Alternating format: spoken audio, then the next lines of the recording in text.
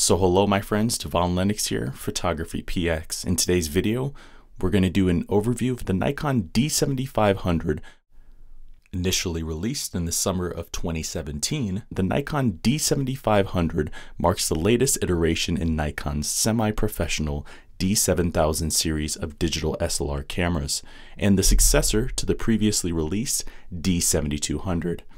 Nikon aims this as a competitor to Canon's 80D, the 77D, and the 7D Mark II, and Sony's A6300.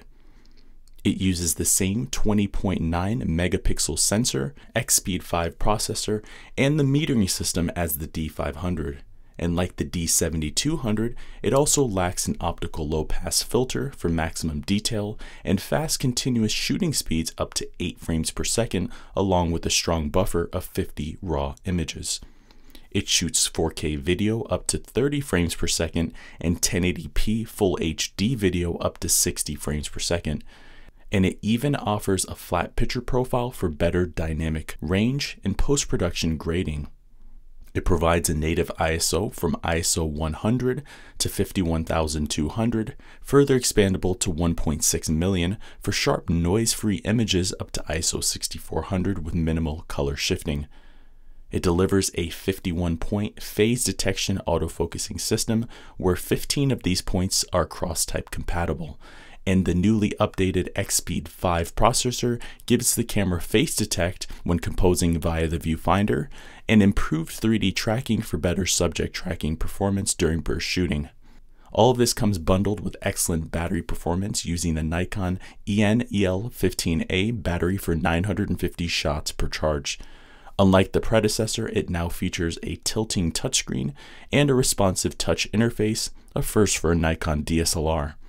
Nikon has also included an eye sensor to automatically disable the rear monitor as the eye approaches the viewfinder, and it features a lightweight carbon fiber body that provides comprehensive weather sealing, and a strategic physical layout that delivers excellent manual controls when composing through the viewfinder. It now has autofocus fine-tune for automatic lens adjustments for maximum performance, as well as an extensive in-camera editing suite, wireless connectivity, headphone and microphone inputs, and it even features digital stabilization to smooth out shaky footage and built-in time-lapse recording.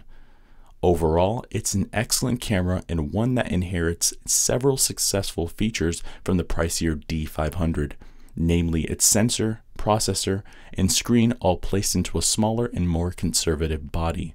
And not only is it far less expensive, but it's also incredibly capable.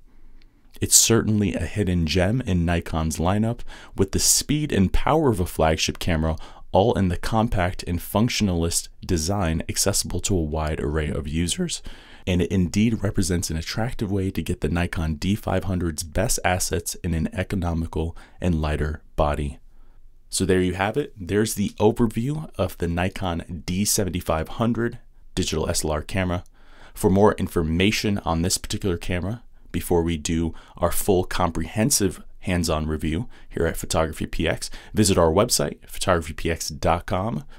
Head over to the camera reviews page, go to the Nikon section, scroll down till you see Nikon D7500, and there you'll be able to see our full written content on the Nikon D7500, and we will be doing a hands-on video review here shortly to follow. I've been your host, Devon Lennox, Photography PX. We'll catch you guys in the next video. Thank you for watching today's video. I hope you found the contents of today's video insightful and added value to you. If you're new here, please consider subscribing if you haven't done so already. Also, leave us a like and a comment in the description down below. Let us know if I overlooked something or I missed something covered in today's video. This is Devon Lennox. You know where to find us. Photography.